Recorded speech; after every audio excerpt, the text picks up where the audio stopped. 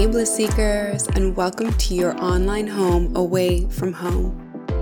A place where we marry ancient wisdom and modern science, so we dispel the woo-woo of spirituality to help you find authentic health, balance, and bliss. I'm your host, Ari, a specialist registered dietitian, certified intuitive eating counselor, embodiment coach, and modern mystic. I've trained with the world's leading experts in psychology, mindfulness, and behavior change. And I am a recovered perfectionist, overachiever, and self-development junkie on a mission to help you stop being your own worst critic, to finally step into your authenticity and return to wholeness through mind, body, and spirit integration.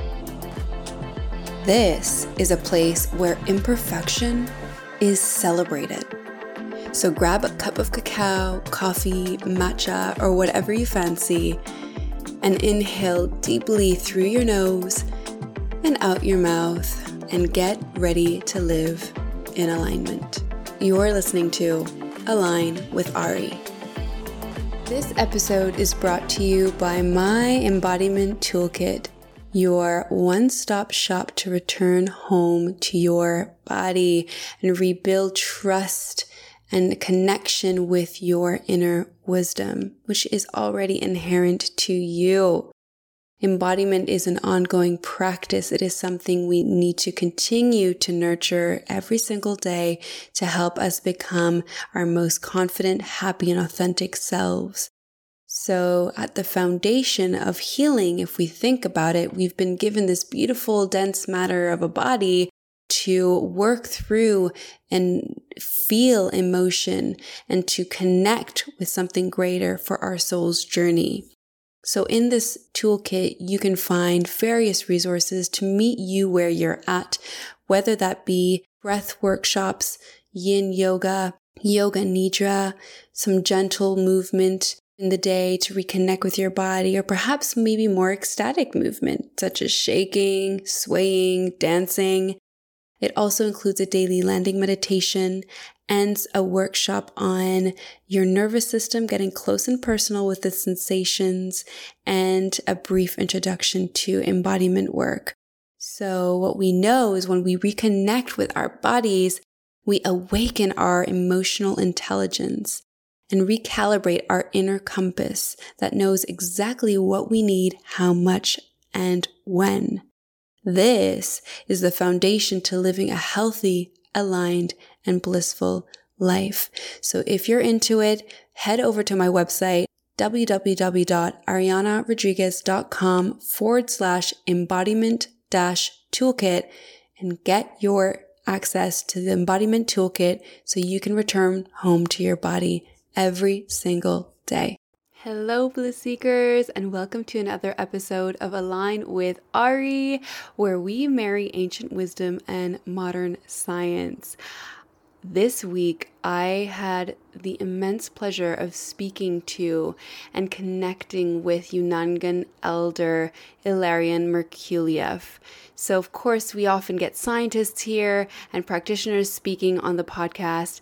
And what I love most is being able to also connect with the fellow wisdom keepers of the earth. So, Merculieff is the final Unangan elder in Alaska remaining that has had traditional indigenous upbringing, and he is here to share with us Mother Earth's message to all. So he is the co-founder and former chairman of the Alaska Indigenous Council on Marine Mammals, former chairman of the Nature Conservancy Alaskan chapter, former co-director of the Native American Fish and Wildlife Society, Alaska chapter, as well as co-founder of the International Bering Sea Forum, the Alaska Forum of the Environment, and the Alaska Oceans Network. He has also chaired the Indigenous Knowledge Sessions in the UN-sponsored Global Summit of Indigenous Peoples on Climate Change. He has received numerous awards, including the Alaska Native Writers on the Environment Award from Alaska Conservation Foundation, the Rasmussen Foundation Award for Creative Nonfiction in 2006, the Buffett Finalist Award for Indigenous Leadership, the Alaska Forum and the Environmental Excellence Award for Lifetime Achievement in 2007, and the Wisdom Fellowship Award from the Sacred Fire Foundation in 2017. Now, dear and close to Merculieff's heart are issues related to cultural and community wellness, traditional ways of living, elder wisdom, and the environment. Having had a traditional upbringing, Ilarion has been and continues to be a strong voice advocating the meaningful application of traditional knowledge and wisdom obtained from elders in Alaska and throughout the world when dealing with modern day challenges. So he has shared elder wisdom locally, nationally, and internationally, and his writings and interviews have appeared in many publications, including National Geographic. He is a senior advisor for the Wild Foundation, which oversees the World Wilderness Congress, and his current project is called Wisdom Weavers of the World. This project is produced by elders throughout the world in video, so it is a documentary that features messages of the elders on a global scale from all continents, so that for social media on what we need to know. So what's the wisdom that we need to begin and continue to thrive and flourish as a society, as a community, as a collective. Now this documentary I actually had to watch, and I had the privilege of listening to Ilarion speak at the very first week of my university classes at Columbia University, where he was invited to speak for our what was called the intensive. It was a week-long conference, so to speak, where we got to listen to experts globally in the science as well as wisdom keepers. And I couldn't help but be struck by the message that Ilarion was sharing, and the fact that it was being shared in a university classroom was even more mind-blowing. Now, his documentary I actually had to watch for an assignment, and quite literally, it brought me to tears when I watched it. It was so moving. I was waiting to board my flight to go back to London at the time, and I swear people sitting next to me must have been thinking, did she just go through a massive breakup? What is going on here? I was tearing. My face was puffy, and it just really speaks to the heart. And that is what today's episode is all about, is moving from mind consciousness to heart consciousness so that we can make sure we thrive and continue to exist as a species. Now, this episode highlights a few things. So the first is we're going to be really exploring the lessons from Ilarion's childhood in a traditional Indigenous Unangan upbringing. We talk about children as being wisdom keepers and how we can learn from children. We talk about heart intelligence versus mind intelligence, how to tune into your heart wisdom, finding your gift and life purpose. We explore the womb of the earth and the importance of women in leadership. We begin to explore and differentiate the difference between feminine energetics and masculine energetics in a patriarchal society, and a message from 13 elders around the world. Before we dive into today's episode, which is incredibly inspiring and truly heartwarming, I wanted to emphasize a couple of things, 2 things before diving in. The first is what is meant by feminine and masculine energetics. And the second will be looking at the science of heart consciousness. So firstly, we live in a society which, generally speaking, honors and really amplifies and elevates masculine energetics. So what I mean by that and what we mean by that is the thinking, the reasoning, strength and action, which is really linear, right? It's very planning-oriented strategy. And we do that whilst diminishing and undervaluing the feminine energetics, which is emotional, nurturing, receptive, intuitive, more go with the flow, non-linear. And though you can understand gender on a fluid spectrum of experiences, these expressions have implications for our lived experiences. So we're not talking about gender specifically here, because every single being, however you identify, holds both feminine and masculine energetics.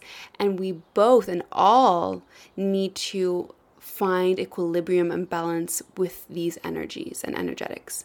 So in a book called The Woman Code, a hormone expert, Elisa Vitti, explains the tantric philosophy which this root is rooted from. And it says that Tantra, an Eastern philosophy that believes the universe is created by and made up of masculine, also known as Shiva, and feminine, also known as Shakti, energies that infuse all things. Vitti says, both energies exist within each and us in varying amounts. So learning how to engage both fully in what ends up making a person psychologically, emotionally, and physically well. She says that just as you wouldn't operate a remote control with only one battery, you need both of these energies as the power sources, and they're necessary tools for shaping your life. And what Ilarion speaks to today, which really struck me, was this notion how he speaks in beautiful metaphors and learning from nature. And he says that, birds have two wings. We can't fly with just one. So we have both of these energetics within us. Now, becoming aware of these imbalances that might present themselves and understanding the different values you place in each is ideal and is important and actually vital to harmonious living and finding your fulfillment, satisfaction. Signs that you would perhaps have, quote unquote, too much feminine energy might be where you have a lack of direction. You almost feel like really wishy-washy, super spontaneous in a way that you're unable to meet any goals or, get from A to B, and you might feel a little lost. You might feel really fatigued or lack of motivation, whereas perhaps having too little feminine energy and or having too much, quote unquote, masculine energy might look like, being an overachiever, having so much structure that it's almost like there's no room for any wiggle room, right? It's like your entire days are jam-packed with meetings, with timelines, with running from A to Z. There's no room for kind of just being like, let's just try this for a sec, or, let's just see what happens. There's almost, it's like a mind over matter situation. What can also show up is perhaps being unable to connect to our inner world, perhaps focusing very much on external appearance, external validation. That might be also a way that we can kind of see it show up. So there are many different symptoms that might come up. And if we think about the society we live in, it is a hyper masculine society in terms of energetics, right? If we think of valuing the 9-to-5 job versus perhaps more freelance type working, right? We're seeing a shift naturally. However, the structure of our world is still primarily, or at least I can speak to the Western world, is still primarily based on structure. Right, and a very rigid structure. So having a strategy, having KPIs, right? It's like, what are your sales measures? Are you hitting targets? All of this type of structure versus also trusting and making intuitive related business decisions as well.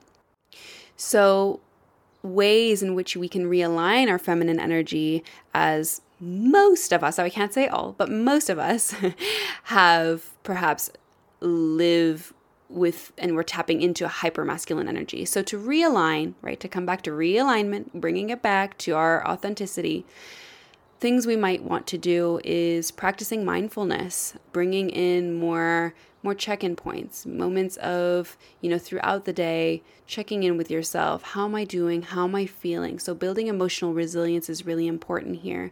Building self-compassion is really important. Perhaps it means going out in nature and going for a walk to connect with just being in the moment.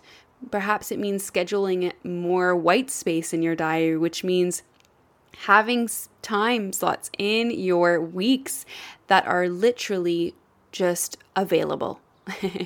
Nothing's planned, just be. See what happens. Go with the flow. See with what you need in that very moment.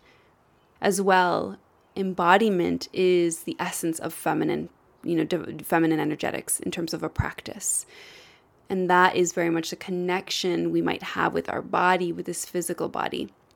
So that might look like dancing, playing a song and not having a routine, but just moving to a melody, seeing what comes up. Maybe it means stretching, flowing, connecting with your senses. Maybe it means creating, right? We think of creation as very feminine. So creating and whipping up a beautiful, nourishing meal. So whatever is creative, maybe art, depending on what that looks like for you. Maybe it means pottery. Maybe it means getting out the acrylics and the canvas. If we think back to and refer to yogic philosophy, when we think of the chakras, which are our energy centers, we can look at the second chakra, which is called Swadhisthana chakra, which is all about creativity and sensuality. It is actually located in the pelvic region where the womb space is, which is where we birth ideas and quite literally give. This is where intuition lives and where our creativity and sensuality lives. And so this is actually the sacred space of feminine energetics, which is quite interesting when you think about it, as Ilarion will be referring to the womb of the earth. So again, you'll see a lot of overlap here, which is so incredible to bring it all together for us. And if you want to learn more about or tap into the embodiment practice, please feel free to head over to the Embodiment Toolkit. You'll see the link below in today's episode. And you can definitely find that on my website at www.arianarodriguez.com/embodiment-toolkit. You can definitely get started there. There are loads of practices. Now, interestingly, Carl Jung also referred to these energetics, and he specified that feminine as what he called anima, and the masculine as he defined as animus. So we see this time and again throughout history and through various ancient texts and scientific texts and psychological texts that really are defining these two forms of energetics and or what we can call prana. So again, masculine energy is about doing. It's action orientated. And if you think about today's society, and I can speak for myself too, I have so often and most of my life overemphasized the masculine, right? It's this idea of being outcome focused. And it's like, I must get there, and looking at and putting value on ourselves based on how productive we are, right? And then feeling not good enough if we don't tick all the boxes on our to-do list. Whereas on the contrary to that, we have feminine energy, which is something I know personally in the last 2 years have been, really emphasizing more into my life and bringing it into, into my reality and into my awareness, which is the idea of being and creating, listening to our intuition, being within the body, which brings us back to embodiment, right? And embodiment practices really nurture and cultivate that feminine energetics that we all need to nurture to find harmony and balance. And if we think about it in terms of how we can see it in nature, there does exist that duality, that binary, right? So we have the sun, which represents the masculine, and the moon, which represents the feminine. And in yoga, we call that hatha, right? Hatha yoga, which really means to bring those two to balance. We have light and dark, day and night, inhaling and exhaling. These all exist around us. And they are all essential and fundamental for the existence of the other. So it's not one better than the other. They are both equal, both needed. Now, what's interesting is when looking at the research, there is what is called the Athena Doctrine, which is a research that revealed that about 64,000 people who were surveyed in 13 different countries or nations found that 2/3 feel the world would be a better place if men were more like women. Now, I know this brings it up, the idea of gender. The idea here is there is a global trend moving away from the winner takes it all idea approach, right? The masculine. the kind of linear focused strategy, planning, 9 to 5, very structured way of doing things. And in interviewing many organizations, Fortune 500 companies across these 18 countries, what they found was that many leaders are recognizing the value in traits commonly associated with women. So that includes nurturing, cooperation, communication, and sharing. So I thought that was really interesting to just bring forward before we dive into today's discussion, as you will hear Ilarion speak from the heart and speak from his wisdom. And I wanted to just demonstrate how this, in fact, is being shown in our in reality in the Western world too. We're seeing this shift that needs to happen, as Ilarion really urges us to do. And the second thing I wanted to really highlight is this notion of this heart consciousness that Ilarion speaks to. And he does so eloquently, so beautifully. It's really poetic. And this is, oh my gosh, I could have just listened to him all day. I'm like, just keep talking. And what's beautiful is that, as always, science eventually catches up to this ancient wisdom, right? This wisdom has been around for years, millennia.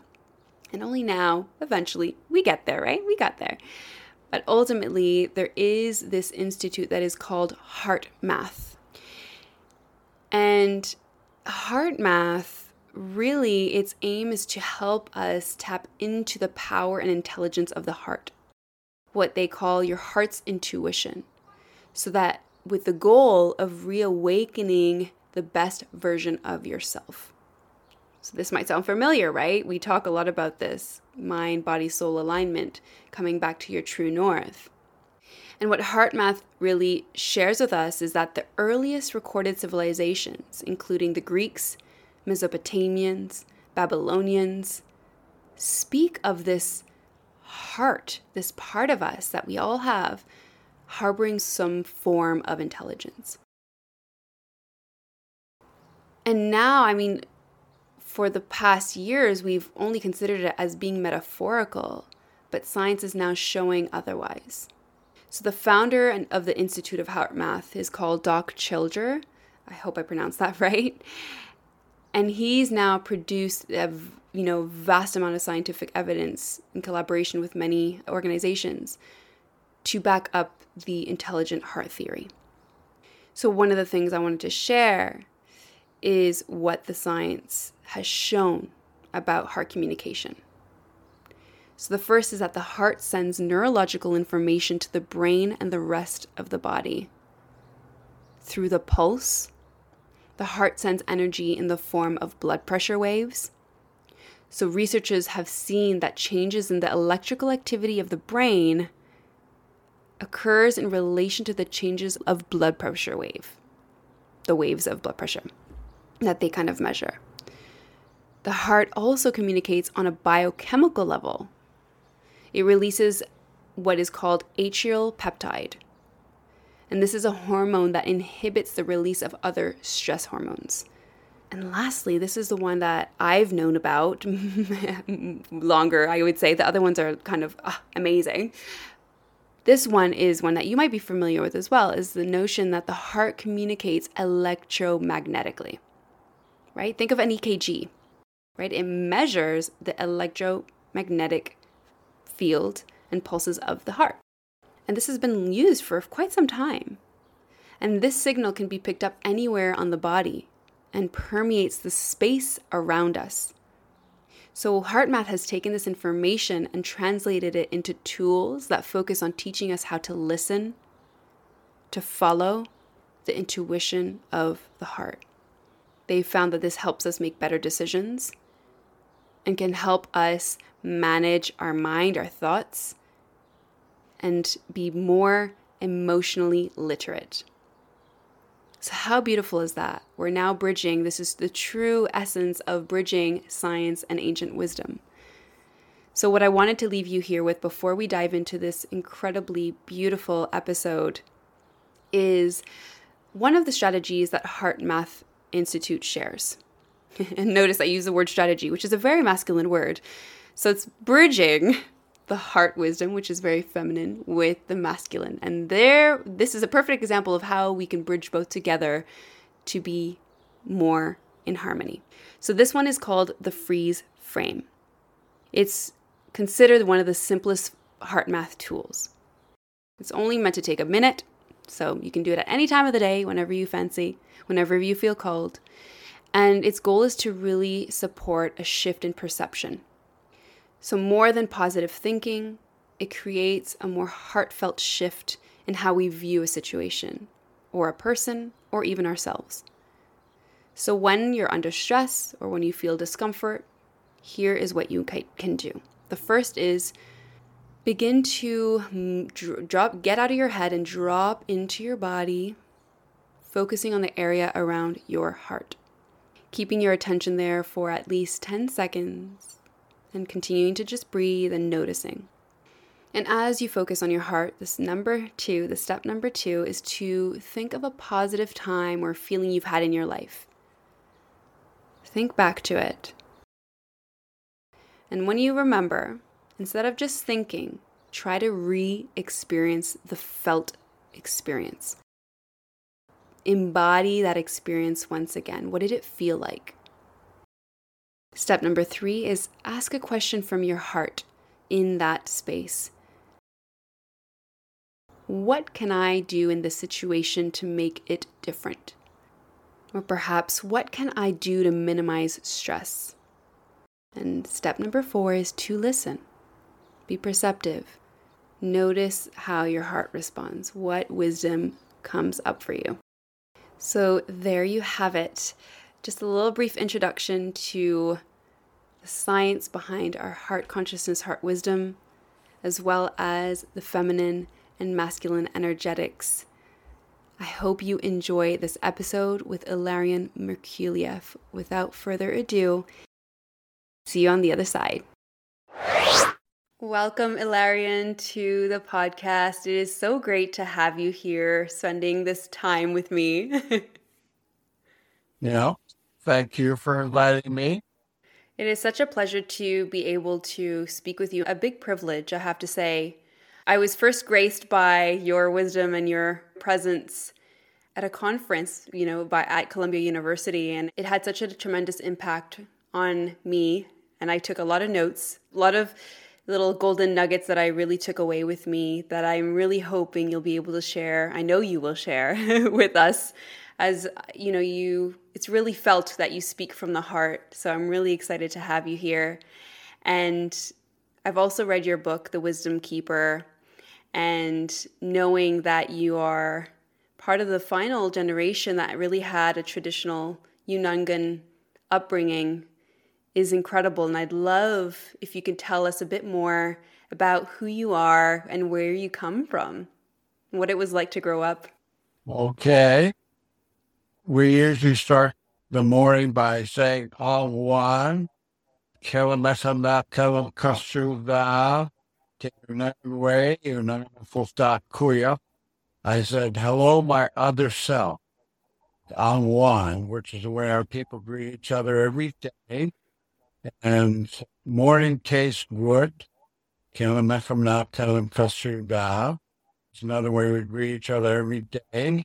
Unangan, which we don't use the word ally because that was given to us by our former oppressor. And we have been living out in the Bering Sea for over 10,000 years, and we're still there. And I said my traditional name is Kuyaf, and with that, I was given that name at 4 years old by the last Kuyaf that was left alive amongst our people. And it means like an arm extending out from the body, a carrier of ancient knowledge into modern times, a messenger. And so I was given that name at 4 years old. And now I'm living the legacy of my name. Incredible. So anyway. Incredible. And may I ask, I'm actually just curious in terms of, pardon my pronunciation, Kioks, right? Kuyok. I hope, was that right? That's good. Amazing. Is there anyone who will come after you, Ilarion? I'm just curious. I know you are the final generation that really had that traditional upbringing. what happens after Well, that? I'm just curious. I will talk about that as we go along in our talk. I'm not ready to do that now, but I can tell you a little bit about our history out in the Bering Sea. We have stories about our people coming from Egypt, out of Mongolia to Siberia to Kamchatka, and across by traditional craft, not by the Bering Land Bridge, as most anthropologists say, and developed the most densely populated linear-mile shoreline in all of North America for our time. It's a place that's very hard to eke out a living, but our people did that because they were very spiritual, and spirituality encompassed everything that we did every day. And, we were people that didn't wear footwear even in the wintertime. Alaska, like the Lamas that are followers of the Dalai Lama, you sit in the snow and you melt it. Well, that was our people. Had a basic form of brain surgery, and we do have words for every part of the human body, inside and out. We have a word for billion. That is something that we always ask the people that I talk with. Why would a culture like ours have a word for billion? Because you can't count a billion anything. You can count maybe 2,000 stars. So I said, what do you think about that? We were the only people that didn't have it amongst all the Alaska Native people. But except for air drying, we have a lot of wind where we come from. And every one of our people were what we call a real human, which is someone who is present in the moment, in the heart. And because it's understood by our people that the heart is the only place that is in connection with the divine. And that's where we get our original instructions, our laws for living. It was given to us. We didn't make them up over thousands of years. In the past, most people misunderstand or don't know that most indigenous peoples around the world received their laws for living and original instruction. And our people understood that we are given everything that we need, that we don't have to ask for it if we are conducting ourselves in the proper way. And that way is that the intelligence of the human body is greater than the intelligence of the brain. And that the mind and heart have to work together. But traditionally, the heart used to tell the mind what to do. Now the mind tells the heart what to do. And it's causing all the ills in the world that we see today. And so when the heart tells you, I can tell you that the heart never guides you wrong. It always guides you exactly right. It has compassion, it has love, it has patience, it has all these kinds of things that we are striving for. This is the basis on which our people live. And what we do, we never plan. We don't plan for the future. We don't plan for where we're going to get our food the next day. That it's all provided for if we're conducting ourselves properly. And one of the ways that is proper of a real human being is that you take this trust Christians call it faith. And this is faith, the true definition of faith, where you embody at the cellular level trust for yourself, trust in others, trust in Mother Earth, trust in the universe, and ultimately trust in the whole. All of these things embody at a cellular level. And that when you do that, you follow with an intent that I need to go get food, then the rest is taken care of. That's why, we had such a vital civilization because we did that. Something you speak of, Ilarion, is very much that I really appreciate the emphasis on the heart wisdom, which, even reading in your book and something that in my own experience is really connecting to the body, to the felt sense. As you mentioned, it's embodied, and there's so much wisdom in connecting with the bottom up, right? So it's like right now we often, and society focuses on top down approach. We're almost cut off from the neck down, where it feels perhaps, and I know with the people I work with, it feels safer to stay here and to try to rationalize everything and have a strategy, right? And have a linear concept of time, because we, as humans, we don't like uncertainty. I know I can speak for myself. Historically, when I suffered from anxiety and from perfectionism, that was something that really came up for me. And in doing a lot of the dropping into the body, feeling sensations, and then tuning into heart wisdom and what some might call intuition, right? Is that soul connection you have with the greater world around you and with your authenticity. That's really when you find that peace. And that sounds like that's what you're speaking of. It's this flipping it on its head and starting with this physical, this vessel that allows us to interact with the world around us, and utilizing that as the compass versus trying to rationalize, because the mind comes up with so many narratives and stories, but the body, as you said, and the heart never lies. There's so much truth there. So I wonder if you can speak to, how did we get here? How did we get here, and how do we move away from this mind consciousness and move towards heart consciousness? Well, I will talk about that, but first I just want a complete texture of the context of my upbringing. My generation was the last generation that had a traditional adult upbringing. I was in that last generation. And where, for example, the whole village raised literally. I could walk out in the street. I was like 5, 6 years old, walk on the street. I'll be greeted by every adult who would affirm me. They would say something positive, like, "Om Lakaya, Echem Lakochen, good boy." And that's where I was greeted by every adult every day from age 5 to age 13.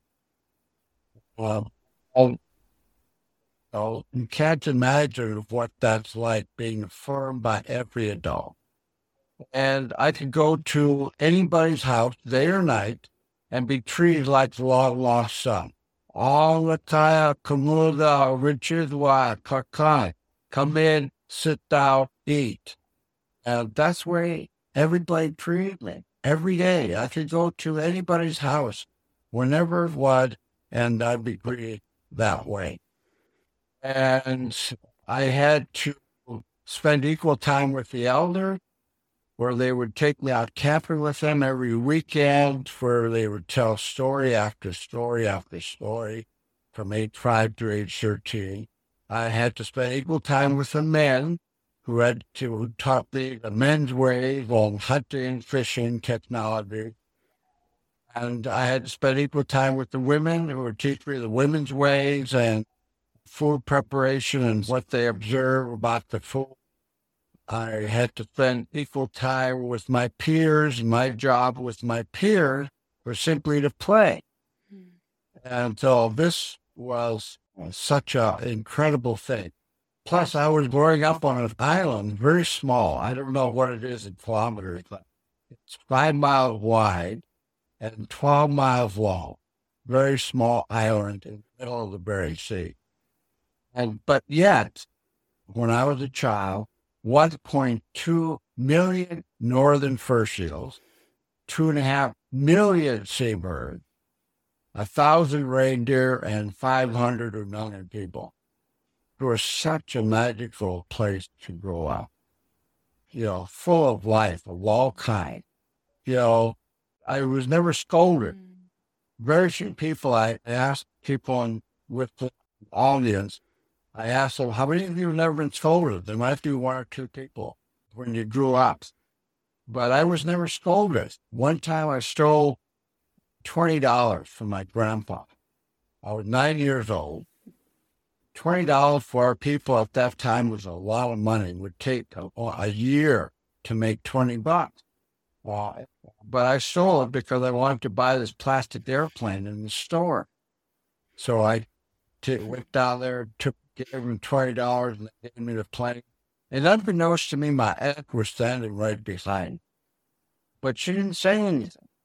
She waited until I walked out the door, and she said, in a very unaccusatory, very non-judgmental way, she said in Tuno, which is the Aleut language, Tuno, and she asked me, well, Larry, where did you get that $20 from? Of course, I was 6 years old, or 9 years old, rather. And so I said, well, I knew I was caught, and I told her the truth. And she'd go, what do you think you should do about that? And, so she left it up to me to decide. And I said, well, I knew I was caught, so I said, I'd take the plane back, get $20, tell my papa I stole it from him. And she'd go, muffled, okay. So I walked back in, turn the plane in, and she takes $20 out of her own pocket and buys the plane for me. And then I tell my papa that I stole from him. I gave him the $20 back, and he says, well born. Genius of that is that, we acknowledge that there's incorrect behavior, but we reinforce the correct behavior. So all the people on the island were that way, reinforce the correct behavior, and that's what they focus on. The reason that they do that is because, my mom told me, when a child is born, we cry. And when they die, we celebrate. And the reason that we celebrate or cry when baby's born is because before we became human, were in spirit form that is formless. And then we go into, and very light, and then we go into the human body, which is very dense and very heavy by comparison.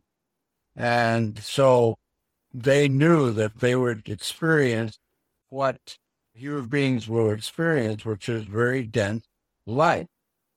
And we celebrate when they die because when we die, we go back into our formless form. And that's freedom, real freedom.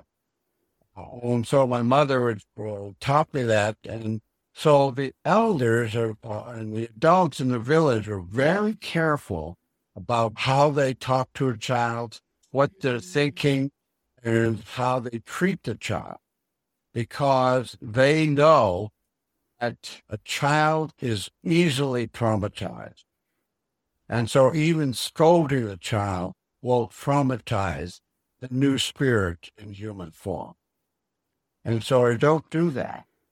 And that we also don't condescend. We don't look down at children. They are equal to us. The only difference is they lack life experience in this human body. And so adult job in my childhood was to create the space for a child to learn.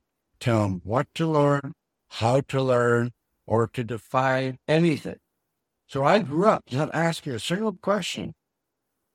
And adult job is to create the space for a child to learn. That's all. And child job is to watch, listen, and learn. And so I did that. And what the genius of that, I feel, is that you are allowed to expand out to the maximum of your capability without the interference of another adult. And today, we do the opposite. When you have to listen to your parent, you have to hear what your parents say about what you must do, or you'll suffer disciplinary action. And then when you go to school, it's the same thing. You have to listen to the expert, the outside authority, not your own authority. And then that is reinforced, and our people are indoctrinated all over the world from kindergarten to postdoctorate degree. Everything in advance of where you are is more advanced, and so you should listen to them. And this, I think, is why most people, they're overwhelmed because they say, well, climate crisis, that's too big for me. That's the only thing that can deal with it is government or the scientists. The refugees, that's a big issue, and I don't have the ability to deal with it. The violation of women, all these kinds of things that people don't feel like they are equipped to deal with it. But when you go up in a traditional way, you don't see them as overwhelming problems. We see them as challenges. And every challenge can be met by the human being. And so that's the way I grew up. And, I would be given a freedom as a child, starting at 6 years old, to go anywhere I wanted on the island, day or night, by myself. Today might be called child abuse, but it really was very special. And, to get to know my grandfather and for my grandfather to get to know me, starting at age 4, I had to be with him 24/7 for 2 years. So I literally went to work with him every day. And I'll go visit his friends in the evening when I could have tea with them, and that kind of thing. And I would pray with him, where in the morning at sunrise, we take our shirts off, spray ourselves with the Bering Sea water, and pray towards the east. And then that night, we might go to the Russian Orthodox Church, which was introduced by our oppressors. And he saw no difference in where we find our spirituality. And, that is so true. And then after we pray in the morning in the water, next to the water, we would go off for a walk on the land. And St. Paul Island, which is the island I was born on, is known as the birthplace of the wind, where it's windy all the time. And we have 20 days of sunshine a year, believe it or not. 20 days of sunshine a year. It's always overcast or foggy. This day, one day, it was beautiful out. There was flat, calm ocean, no wind. There was not a cloud in the sky. The birds were singing. The seals were barking. Wow. And I said, Unangan Tunu, I said, it's sure beautiful out. And my grandfather goes, he puts his finger to his lips. And he says, Tuda. That's all he said. One word, Tuda, which means listen. And his listening was your whole body, not just with your ears. And what he taught me in that moment, I strongly feel it encapsulates why and how our people survived and thrived in the Bering Sea for over 10,000 years. And that is that words are considered superfluous or maybe dangerous. That when you express your feeling, that feeling that you have, like the one I did, I said it was beautiful that day, he's saying, keep it to yourself. You should feel it, not talk about it. It's a talking will diminish what it is to you. Just feel it. The most important human feelings that you have that strike you in a situation like that should always be felt, not talked about. And most people don't do that in the world. And so it has all kinds of effects.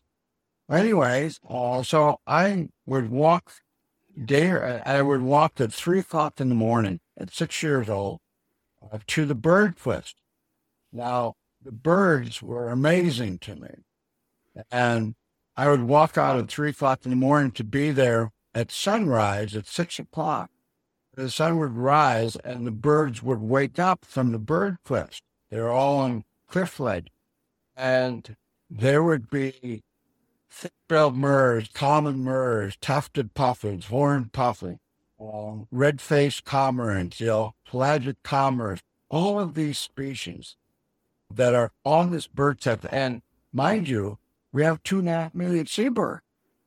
And we only have a limited number of cliffs. So underneath that one cliff, 3 miles out of the village, there must be at least 10,000 seabirds. And the cacophony, you can't imagine the cacophony of sound. They all speak a different language.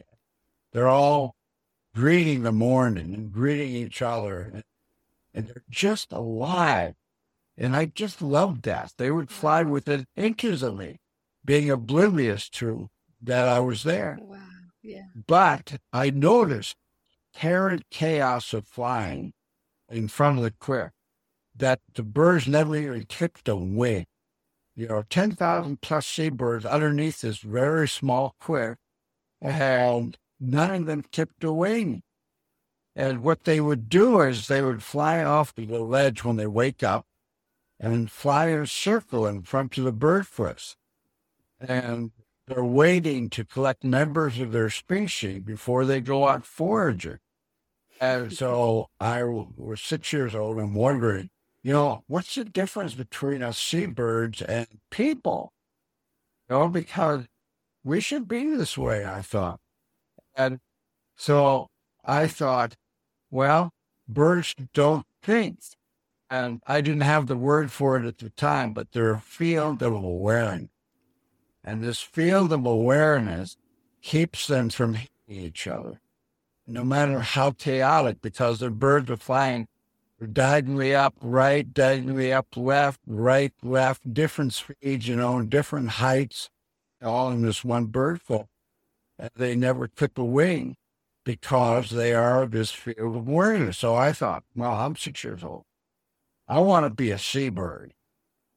And so I actually practiced probably for a couple months, and not to think, not to have a single word coming through my head, until finally I did it.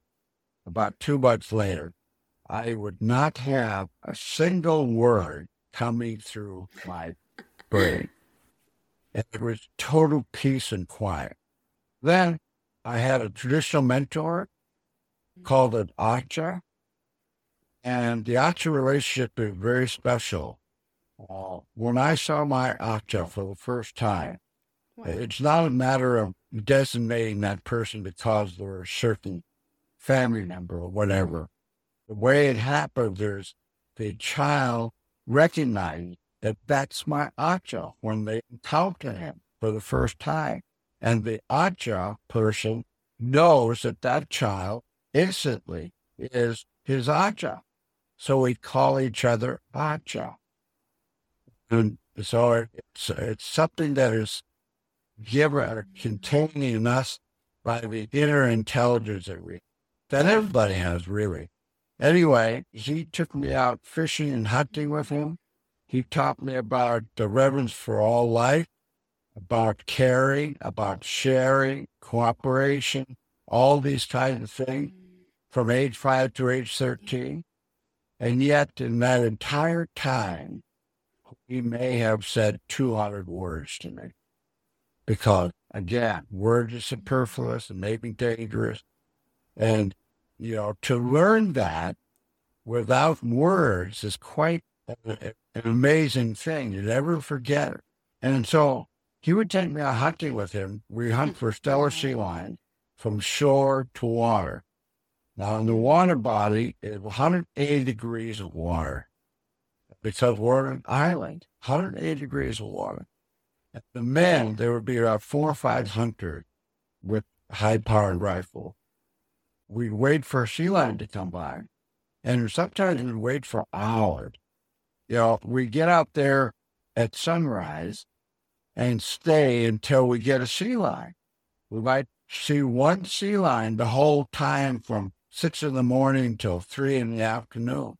But by noon, I'm 6 years old. I'm just, getting daydreamy or sleepy, you know, where, where the men never got, the men never got daydreamy or sleepy, but they didn't act very much. They didn't have very much movement, and they didn't Yeah. have very much Yeah. talk that went between them. Of They were course. just sitting on the basalt boulder, scaling the ocean. And then all of a sudden, and I thought, wow, the hunters never get sleepy. I thought that was magical. And then someone would say all of a sudden, Kawakako, sea lion coming. Instantly, and I mean instantly, all the men would look at one spot in the ocean. We have 100 degrees of ocean. The Yeah. sea lion can be anywhere, but it's one spot that they're all looked at. So I'm 6 years old. I looked and there's no sea lion, but the men were showing that there was a sea lion there. So I decided, well, I'll just keep watching. About 5 to 7 minutes later, the sea lion would pop up exactly where the men were looking. And I thought, wow, that is magical. And so I learned, I decided to use what I learned from the seabirds about not thinking, use that out hunting. Wow. And that's when the magic happened. I could feel the sea lion before it showed up. Then I'd use it with fishing. We fish for halibut, hook, line, and sinker. And I can tell you when the halibut is near the hook. Yeah. I can tell you when it gets hooked, if it's hooked by the lip or the jaw or the side of the body. I can tell you what size it is, 3 foot, 4 foot, 5. No, I'm telling you this because, listen, you don't see the halibut, but I'm feeling. And so I can tell you whether or not it's male or female. I can tell you how it's going to fight on the way up. All of these things, good hunters and fishermen had. They had these, Yeah. what society calls today, feminine qualities. That, Wow. and we're men. And the best hunters and best fishermen had these qualities. And so it was very important to nurture that. And then I use this, what I've learned in so many different ways. I could navigate in pea soup thick fog without the aid of any navigation instrument around the island, and I can go exactly where I want to go. And, that's just one example. Yeah. And our people used to go all the way down to Patagonia, South America, in these traditional crafts. I That's built one incredible. myself, and it's like, it was Yeah. 17 feet long, and it was as wide as the human body. There's just one person in it. Yeah. Yeah. I use it out in the ocean. Quite incredible. Anyway, our people were masters of the sea, and they went to South America. I actually affirmed that when I went down to Patagonia one time, but that's another story. Anyway, What I really appreciate is how deeply connected, yeah, you are to nature and how it's like that, yeah, electromagnetic feel. It sounds like, when you're able to tell what fish, if it's a male or female, or if it's going to fight on the way up, it's such a deeply connected, it's the energy, right? It's an energetic feeling and deep intuition, which I find so beautiful. You alluded to the feminine qualities, and I'm wondering, Ilarion, if you can tell us a bit about that, the masculine and feminine, and what you meant by that. Yeah. Well, in our understanding, the masculine is outward and is action oriented, outward, out from ourselves. And the feminine is inward. Well, it's the receptive part of our being. While this masculine side is the active part of our being.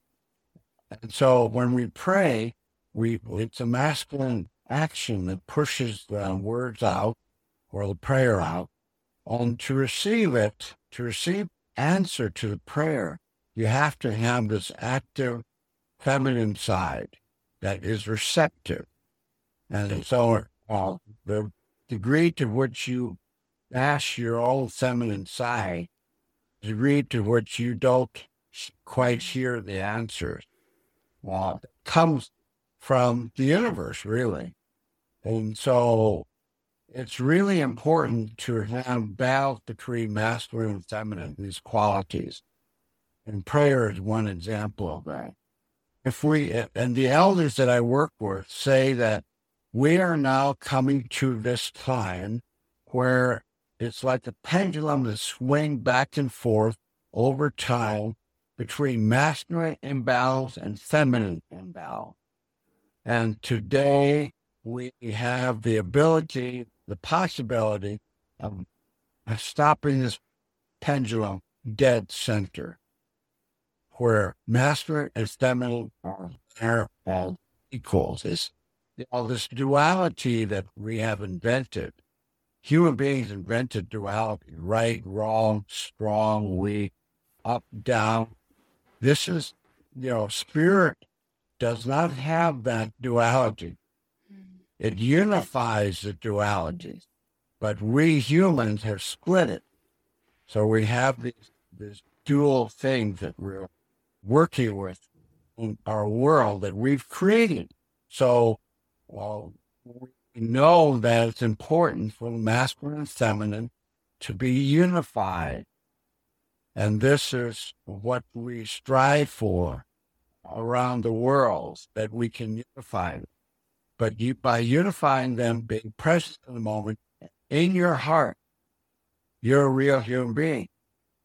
And so that real human being knows what they must do, and know what place they have in the world, and know that everything in creation is co-creating with us, and that animals are all living things on Mother Earth are relatives, and we are just one of the relatives. And we work with Mother Earth to help her in what she's doing. Now we are working on Mother Earth, taking things from her. And we're take society, I believe. We don't give. Even when we pray, Native people, Indigenous people, when we pray to give thanks and gratitude for what we have. We don't pray for, ourselves. We don't pray for that, please give me this, God, because my friend is dying, And this is a human invention. And whom we call of all, people would call that God. Of all means the maker. That when maker does not concern himself, herself with problems that we have created as human beings, and that we're given freedom of choice. So we're given a choice to decide how we deal with these problems. She is not going to intervene for something created by the humans. They're responsible for it, so they have to deal with it. And this is something that most people don't understand or don't want to understand, that this is the case.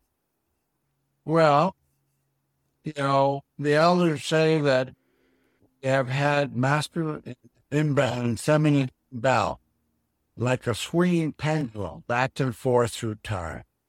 And that we have the opportunity in this lifetime to stop this pendulum into dead center so that we have masculine and feminine balance.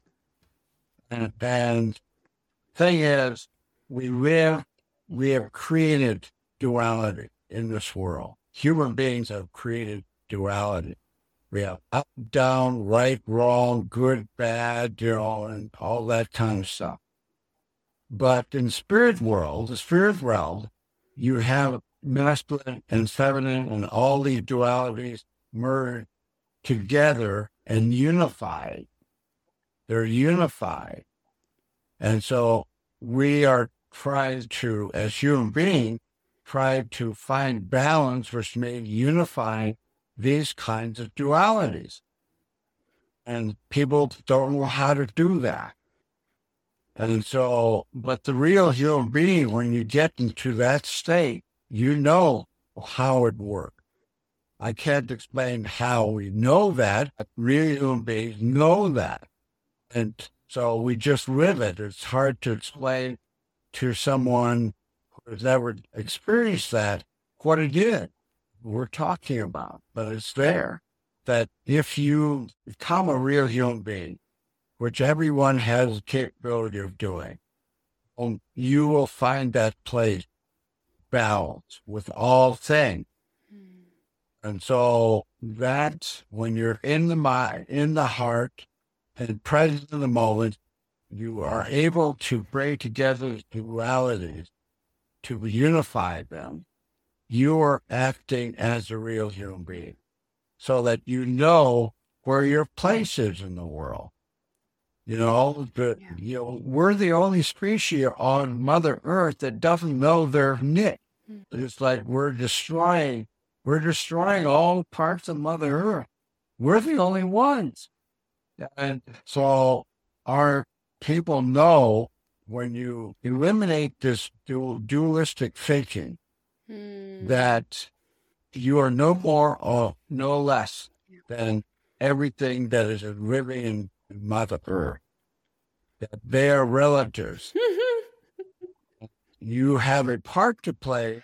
Yeah. And that part to play is to help Mother Earth and all living things. But we don't know how to do that because we're coming from the mind only to figure out, well, we'll deal with climate change this way, that way, and all that kind of thing. We'll deal with political corruption this way. We're going to deal with the gross violation of women this way. It's not that. And we say there are no more gurus anymore. No singular gurus. We are all gurus. We are all gurus during this time. We chose to be here.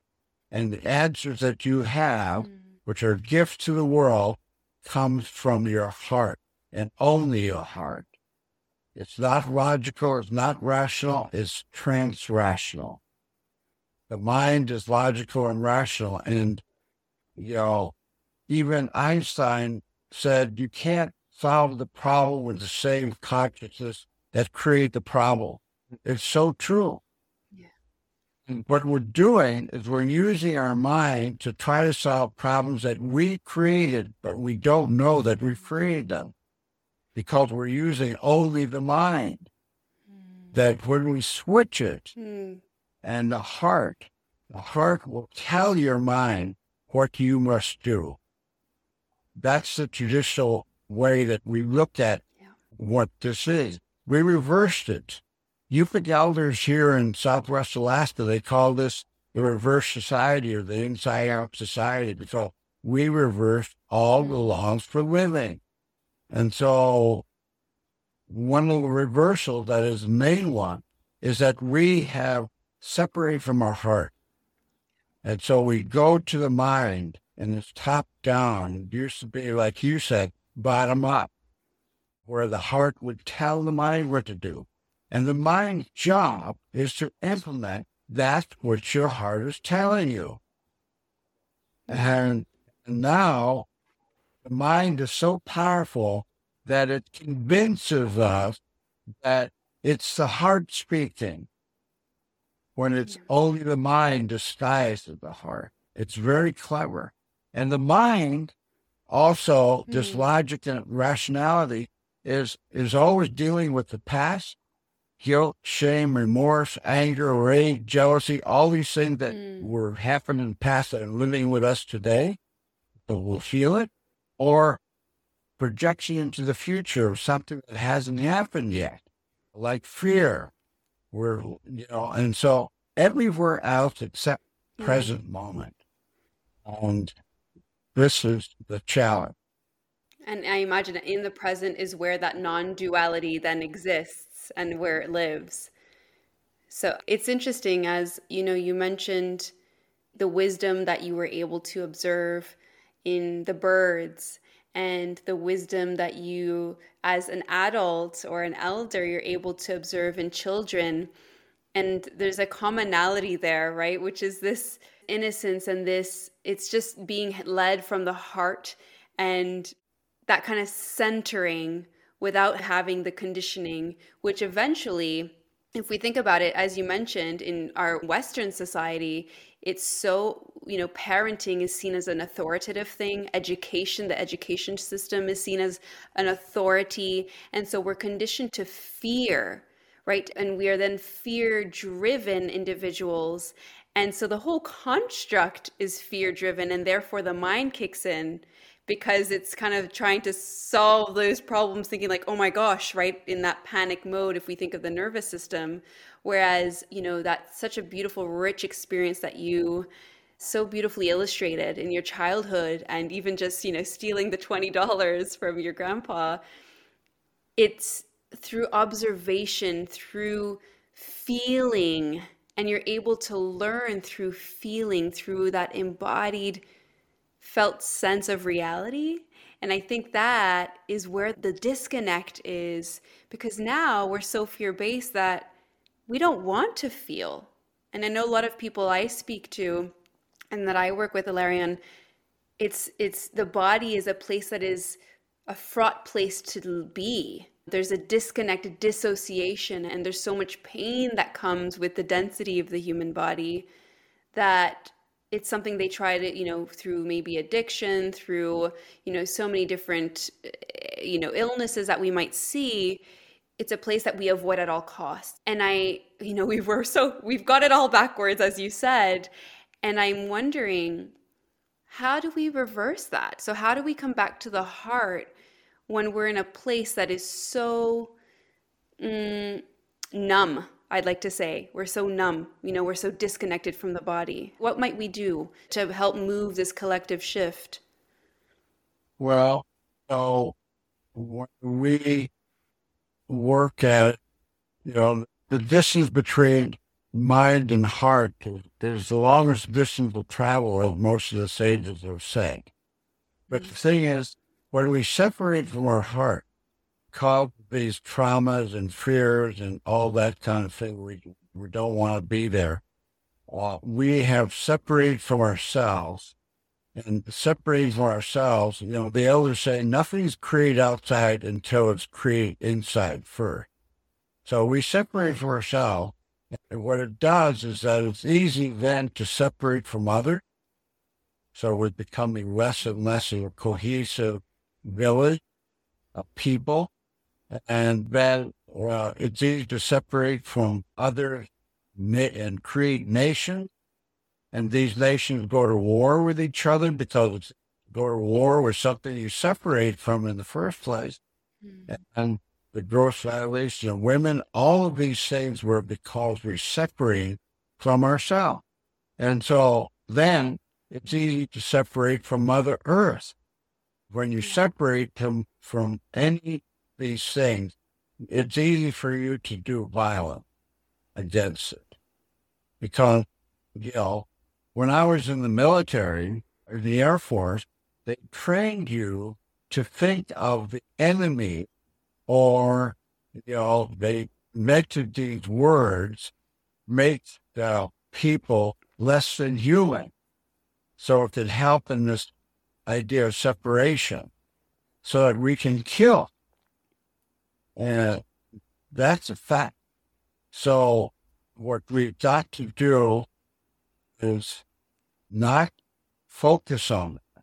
The elders say, what we choose to, people of good heart and good mind are choosing to focus on stopping wars, stopping the violation of women, stopping the refugee problems that are causing the refugee issue, stopping political corruption. Stop.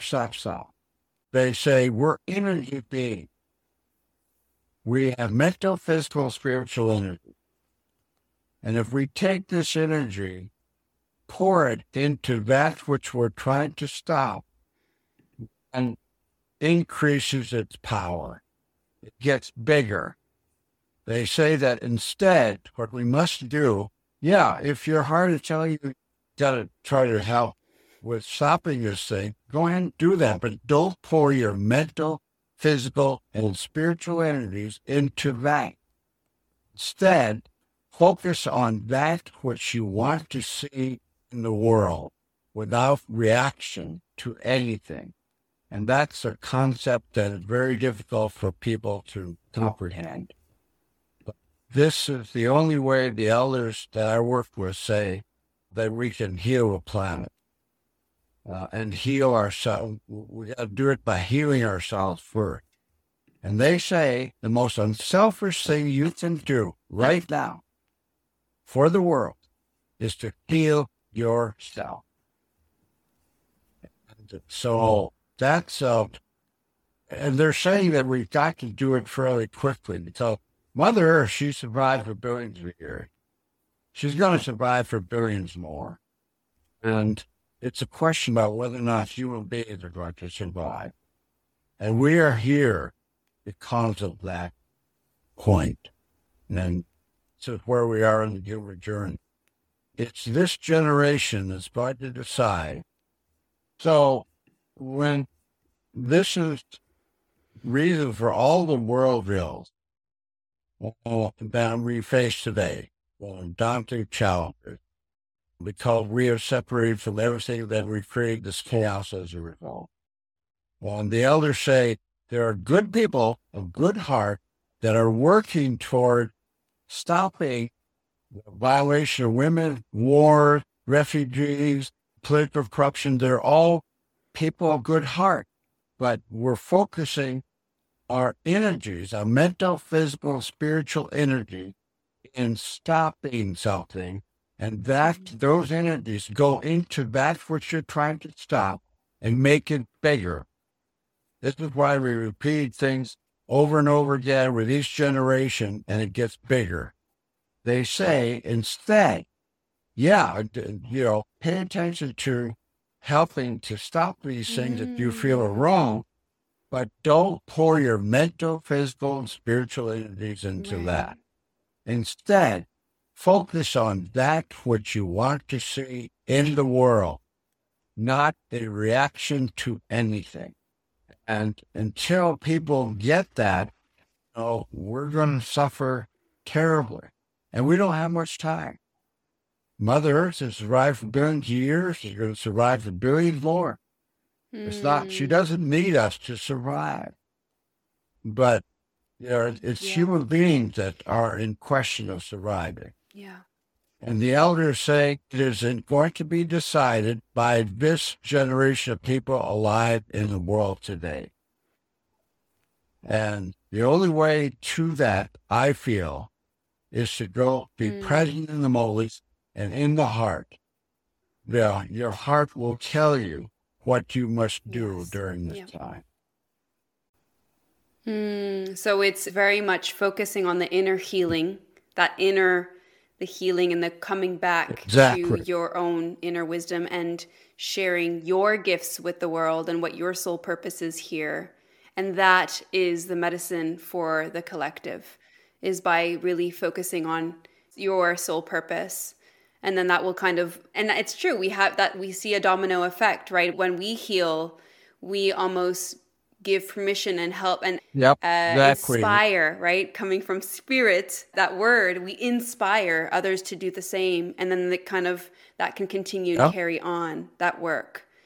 That's beautiful. Thank you for that message. I think that's something that's so important for this generation to hear and to take ownership and agency in their healing journey. Yeah. And, the elders say that the most unselfish thing you can do to heal yourself at this time is the most biggest Mm, contribution that you can make. The rest will be taken care of the way that was taken care of for my people. yeah.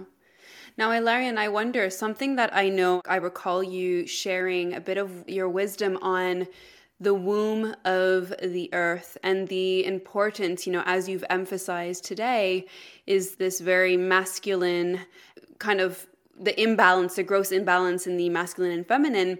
And that, is what we were seeing in terms of the patriarchy and the constructs of the world as we see it.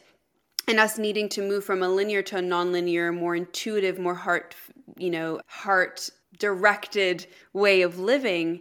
And so I'm wondering, that's something that really caught my attention when, I've heard you speak, is speaking of the womb and the women at the center of the universe, I think it was, and how the role of women in how you, in your community, and, that egalitarian way of living versus the kind of imbalance we're seeing today. Well, true, my people were egalitarian, and masculine and feminine had equal rights in the community. We use a moon calendar.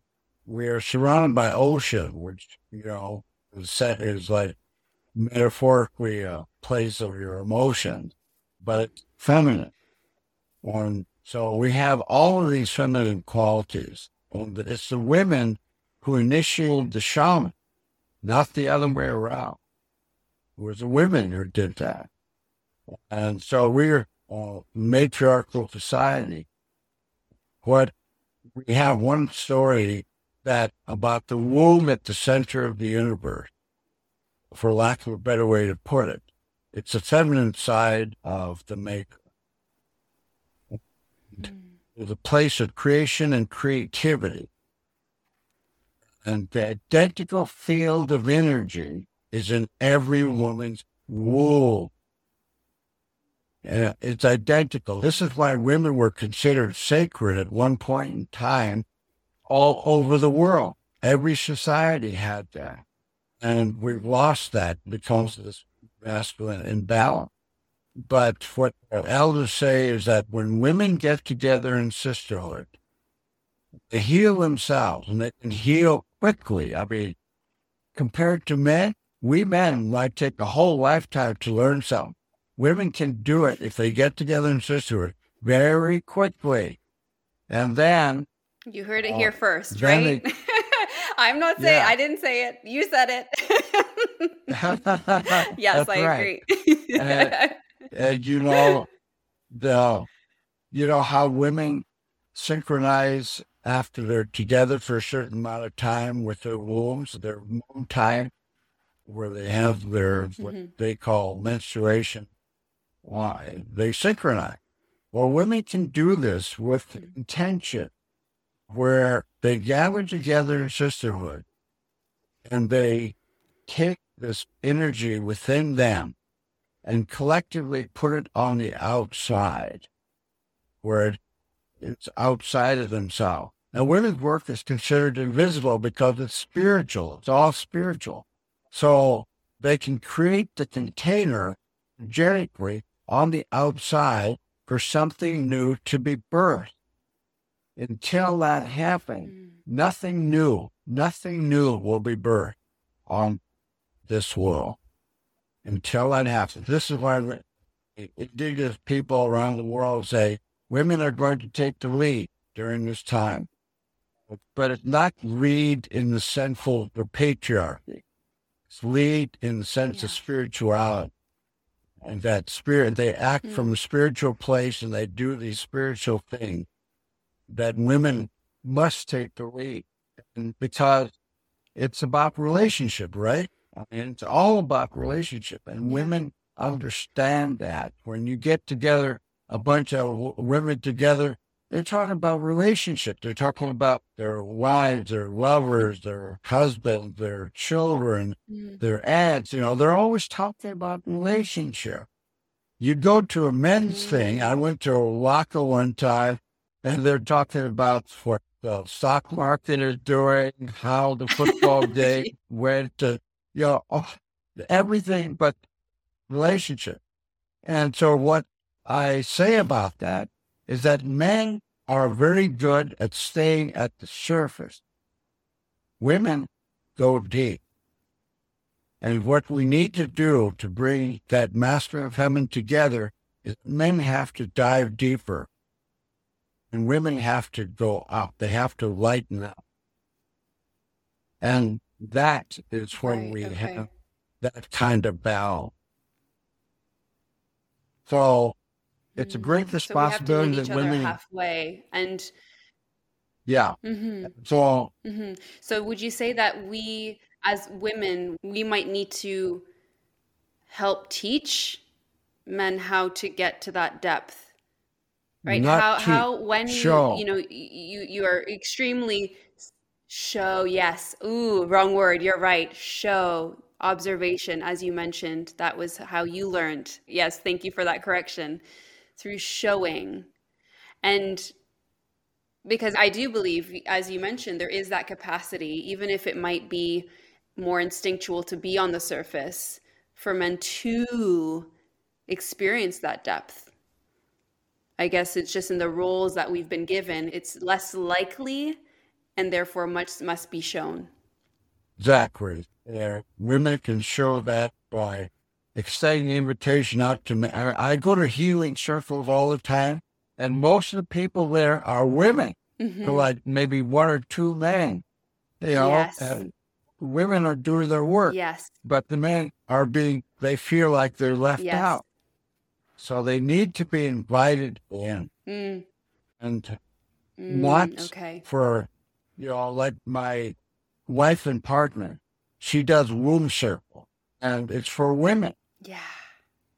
To help the women see their place in the world. And what she understands is that, the men have to be involved. So there are certain things that men and women can do together where women take the lead. Through that experience, that they will bring the men along. We must understand we need two wings to fly. One for physical, one for spiritual. One for masculine, one for feminine. Without both of them, you cannot fly. And so you need both of them. So the question becomes, how do we get the men more into this thing?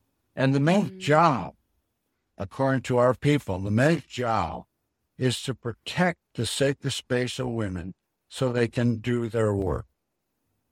And that's what is at this time. Thank you. Yeah. Thank you. That is so rich and deeply appreciated that you've been able to share this. And I wonder, I know you've also you've created this collective of 13 elders from around the world.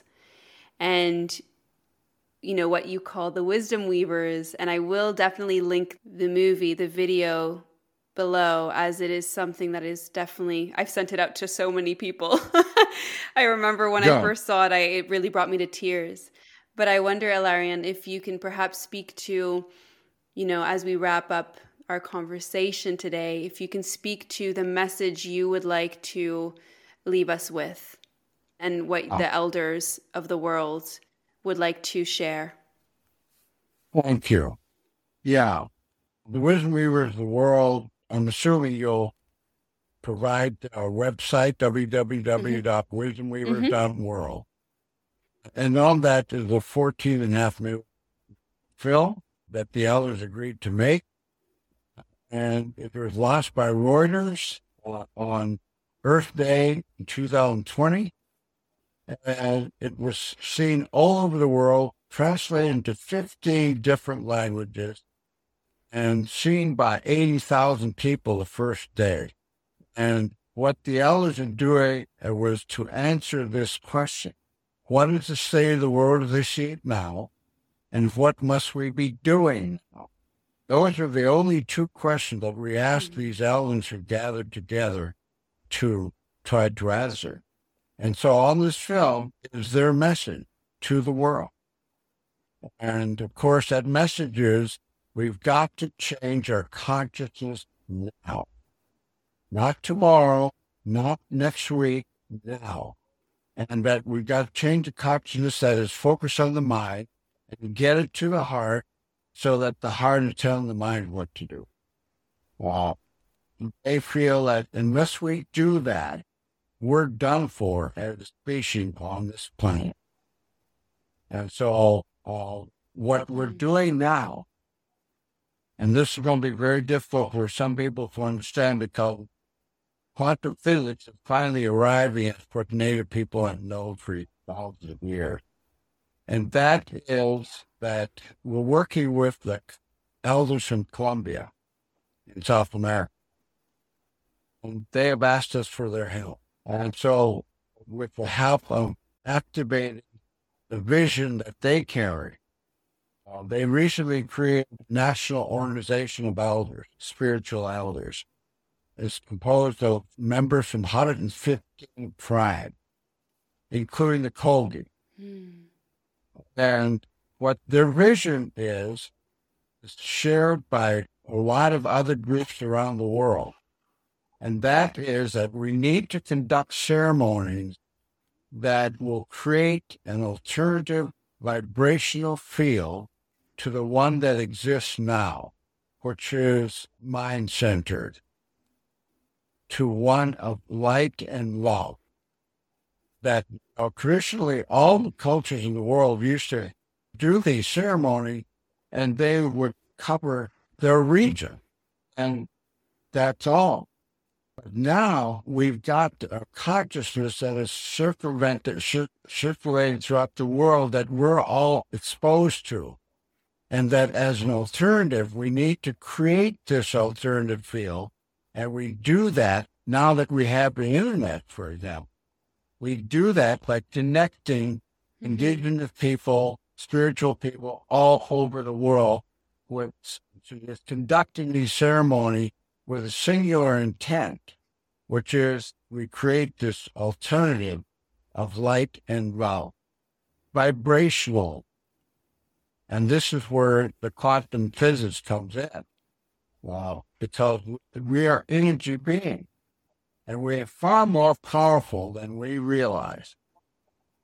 And so by connecting up all of these indigenous groups who share this same vision, the Colombian elders say, we're holding our ceremonies during the moon times, and there are some cultures that do it during sun time, the major, summer solstice, winter equinox, all that kind of stuff, and the moon cycles. And that it doesn't matter what type of ceremony you're doing, that all the ceremonies are all prayers for best for the world. That what we do is hook them all up. And when they do, the Colombian elders are doing these ceremonies now. And so they're saying, we need to synchronize all of our ceremonies. Do it the way you traditionally do it. It may be a different time, but we must synchronize them so that this alternative vibration field is connected. So that's what we're working on now. People who are not indigenous, people who are not indigenous wanted help. They can either pray that a vision becomes a reality, or they can go to an elder, a spiritual elder, and ask them what they need to do, because this is indigenous led.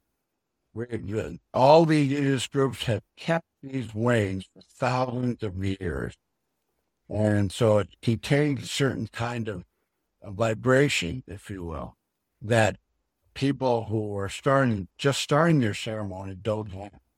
And so, for example, we have a group that's conducting worldwide water ceremonies that's not indigenous. And so their ways are fairly new. They're just as spiritual, but they're fairly new. And so it doesn't have the impact that cultures who have been here for a long time.